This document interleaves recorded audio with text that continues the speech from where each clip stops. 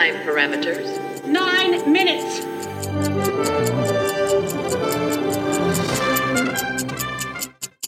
Hello and welcome to the DS9 Minute, the Green Shirt minicast where we discuss an episode of Deep Space Nine in less time than it takes to fully melt an EJ7 interlock. I'm Cameron Harrison, who is just now becoming a DS9 true believer, along with Rob Campbell. I don't believe you. And those who have already answered when the prophets spoke, Miss Bobby Blue. Double down. I have like all the testaments. I'm so in. And John T. Bolts. No, I answered when the wormhole appeared. I don't know what you're talking about with prophets. This is science. Well, this week we watched In the Hands of the Prophets. Producer John, light that fuse. All right, here we go. Blood pops, ginger sticks. I hope they're mentioned. I hope they're like yamak sauce and they're often re-mentioned all the time. You just led to a joke I didn't think about. Like, what are they doing with all my old tampons? Oh, no. Yummy. Okay, that's not a joke. I love the way Keiko represents the ideology of teaching, which is fucking great. But they always show like teachers in the worst ways on show. Like, you do not cold call on students. That's a horrible strategy. However, they're nailing it. There are computers at every desk now. So Keiko's on to something. Guys, Louise Fletcher finally showed up as the Sydney Opera House head. Very excited for this. And yeah, I hate her already. I've heard she's one of the biggest villains of all time. Hate her already. Reminded me of that religious zealot in The Mist. Oh, yeah. Yeah, definitely. I really like how Keiko and Miles, like, when they have their scenes together, they are a good couple. They're a fun married couple. They're a believable married couple. It's like, oh, yeah, you know, start an innocent conversation and the guy just walks right into a trap. Like, come on. Yeah. You know, yeah. That's true. Cam just yanked two of my already piddly little notes. But yes, Wynn is a good villain. I love a good Dolores Umbridge type. You don't hire Nurse Ratched to play a fun rom-com like Pixie Dream Girl. I like O'Brien's toolkit. I wish mine was like that because I would never have all my Allen wrenches and drill bits just falling all over the fucking place. And I mean, I want that. I want that toolkit. Yeah, he is very Kaizen organized for sure. Yeah. I'll jump into the Keiko love. Loved her. And I really loved the her versus Wynn dynamic. I'm guessing we're not going to see a lot more of that going forward, that she climbs the ladder of who she butts heads with, but I loved it in this episode. Yeah, every scene with Louise Fletcher where she interacts with somebody new, it's like, I hate you. I hate you so much. So good. I hate so you. Good. And I'm glad hearing that Cam, who's never seen this series, hates her so much because that's all she deserves. She's so good. Yeah. Yes. On the other hand, I do really right off the bat like Zen Garden guy, Braille. Burrell, yeah. But it makes me wonder if maybe this show's pretty smart, so maybe in the future, maybe turns out one's going to turn, there's a chance that one of them could like be redeemed or, be a secret Snape or whatever. And the other one could be, who knows, maybe they're going to flip in their esteem. You can never know. Mm-hmm. True. Couldn't this have been all solved with let's offer a theology course or, but maybe with all the different races and beliefs, it's like not really, like you can't really do that with like one teacher with all grade levels and all age levels. Like how is Keiko supposed to like handle all the theology of all the peoples? Like she probably couldn't even handle like the Varangi death ritual. So, I mean, maybe they just like start with the guest speaker, like Vedic Wynn. Why don't you come in tomorrow and start with Bajoran spiritual leadership? No, you do not let those people into the classroom. No. Yeah. Well, speaking of religious zealots, man, I freaking hate them. I cannot with. Ooh, Bajor's really pretty. I mean, maybe I could go to church a couple times a week if I could live there. It's a good matte painting.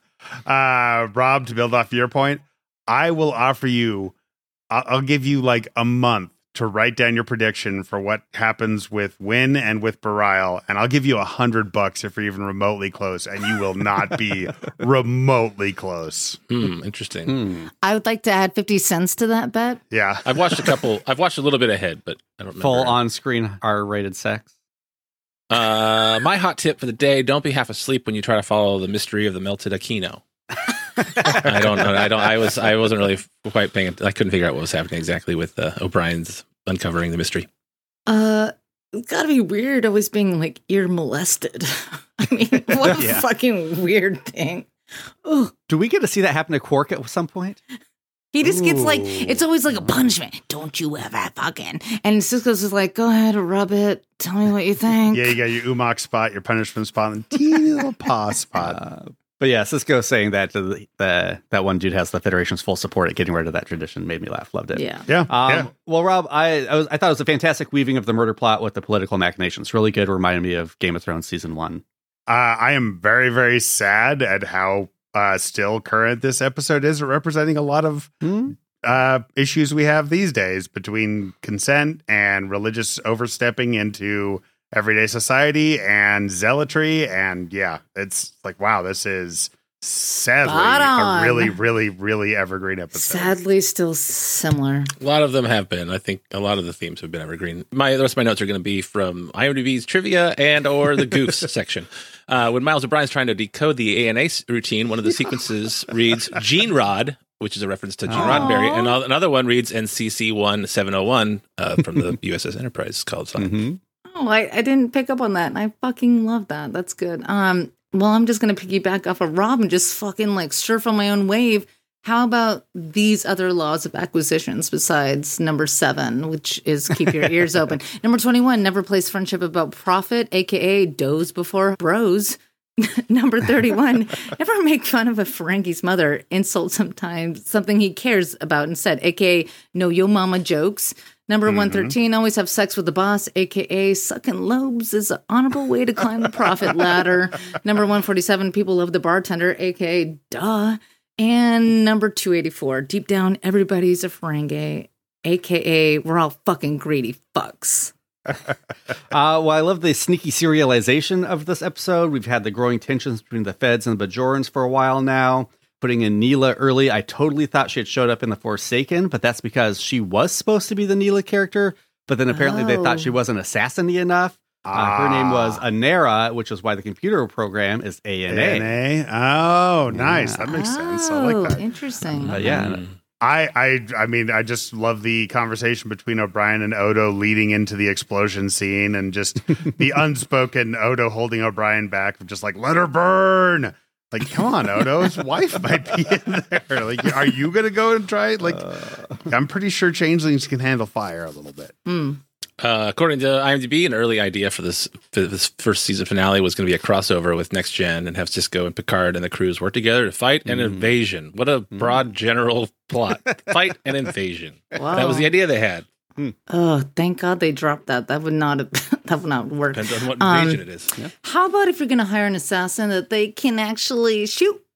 Yeah. Awful the shot. person actually got 2 shots off, but one, like, actually without flying Cisco, like, he hadn't even took an error yet. Yeah. Yeah, so, I thought she maybe missed on purpose. Like, yeah, I don't know. Oh, do you think?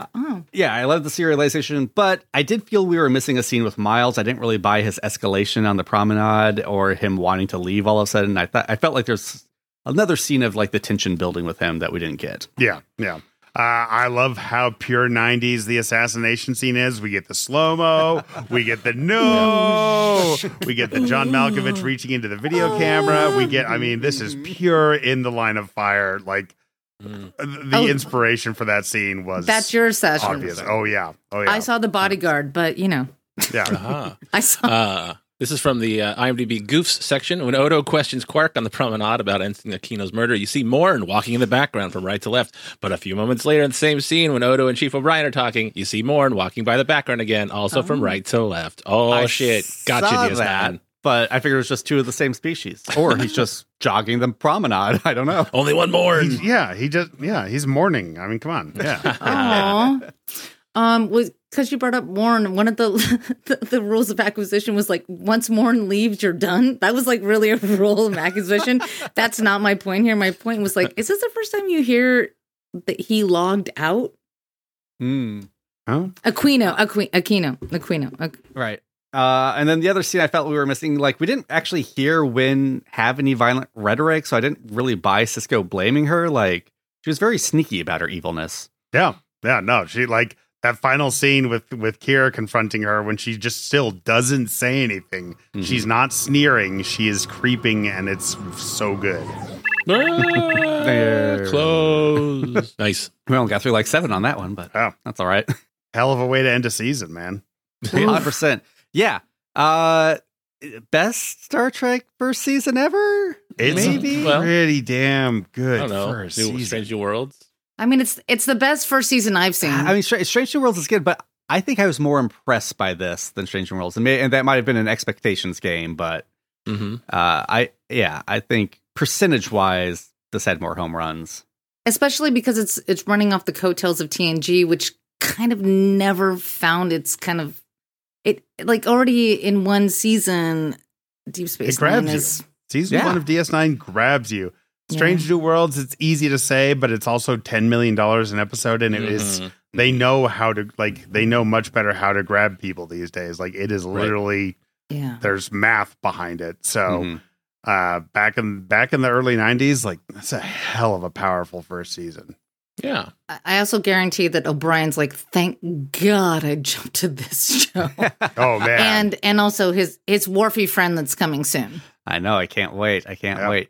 Yeah, I mean, even though Strange New Worlds is like a direct sequel to another show, like I think the way this plays off of TNG2 also adds to it. Like, oh, hey, you've been asking about these things that happen in TNG. Let's pick them up and do something with them. And that's been great. Yeah.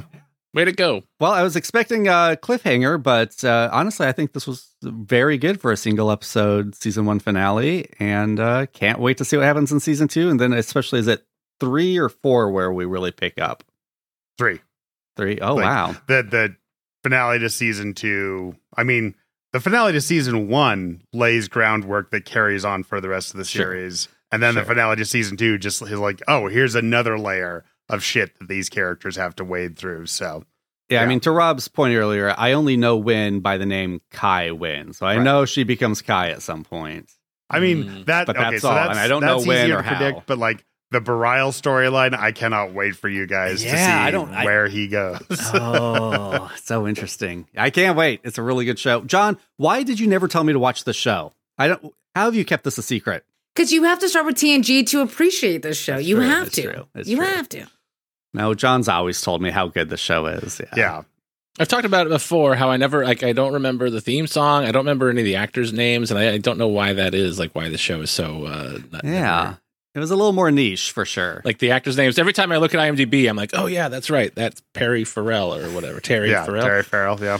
It is sometimes still after one season, like I'll be watching the credits and be like, oh, that name, I know that name. Is that a guest? Oh, no, that's just one of the regular actors. I don't know what it is. What is it about the show that you can't like, it's like Memento. It's got the Memento disease. It's been the curse and the I don't know, allure of DS9 ever since it came out. Of like, it's always kind of been the shadowy Star Trek, and it's so good. I think also people liked the idea that it's not like a Federation ship; it's a station. Like you can only be kind of a mediator in some sort. Like Sisko's running it, but it's different. Yeah, it's not his station. Yeah, it's different. Yeah. Well, like the fact that they thought to include the assassin 2 episodes earlier into the cast, like, do that. That's like, huge. It's not that hard, is it? I don't know. It can't be. Yeah. Yeah. Well, then I was like, Neelix, that's somebody, right? Oh, no, wait, that's not. Yeah, I mean, even in Duet, we see 2 background Bajorans who are heavily focused on, and one is like, okay, obviously this guy's going to do something in the episode. You don't even think Neela's going to be, there is going to be something. Yeah. But like, yeah. They have the privilege of writing off the coattails, but they also are doing their own thing. That doesn't mean TNG isn't wonderful either, but that's why I think when I finally finished Deep Space Nine, I was like, it's kind of hands down Deep Space Nine. I mean, but only because TNG was there. Yeah, it's absolutely a running because they walked kind of thing. So, Yeah.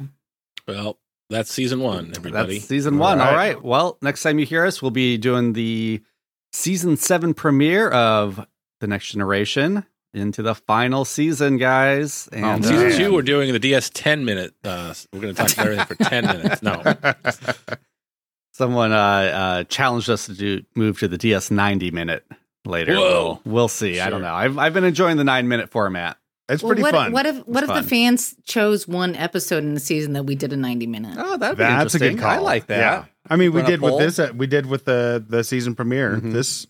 that we should do that. We should let the fans choose, and then let's just deep dive and ruin their fucking brains and hearts, and be like, God, that's what you did with that. Well, you asked for it. Yeah, you counted the bar stools and quarks. Look,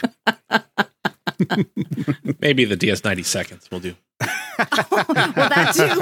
We should try and do that too. Anyway. All right, everybody. Well, thank you. Here's to a great first season, and on to more. On to more. Cheers. Quarks. Quarks. Oh.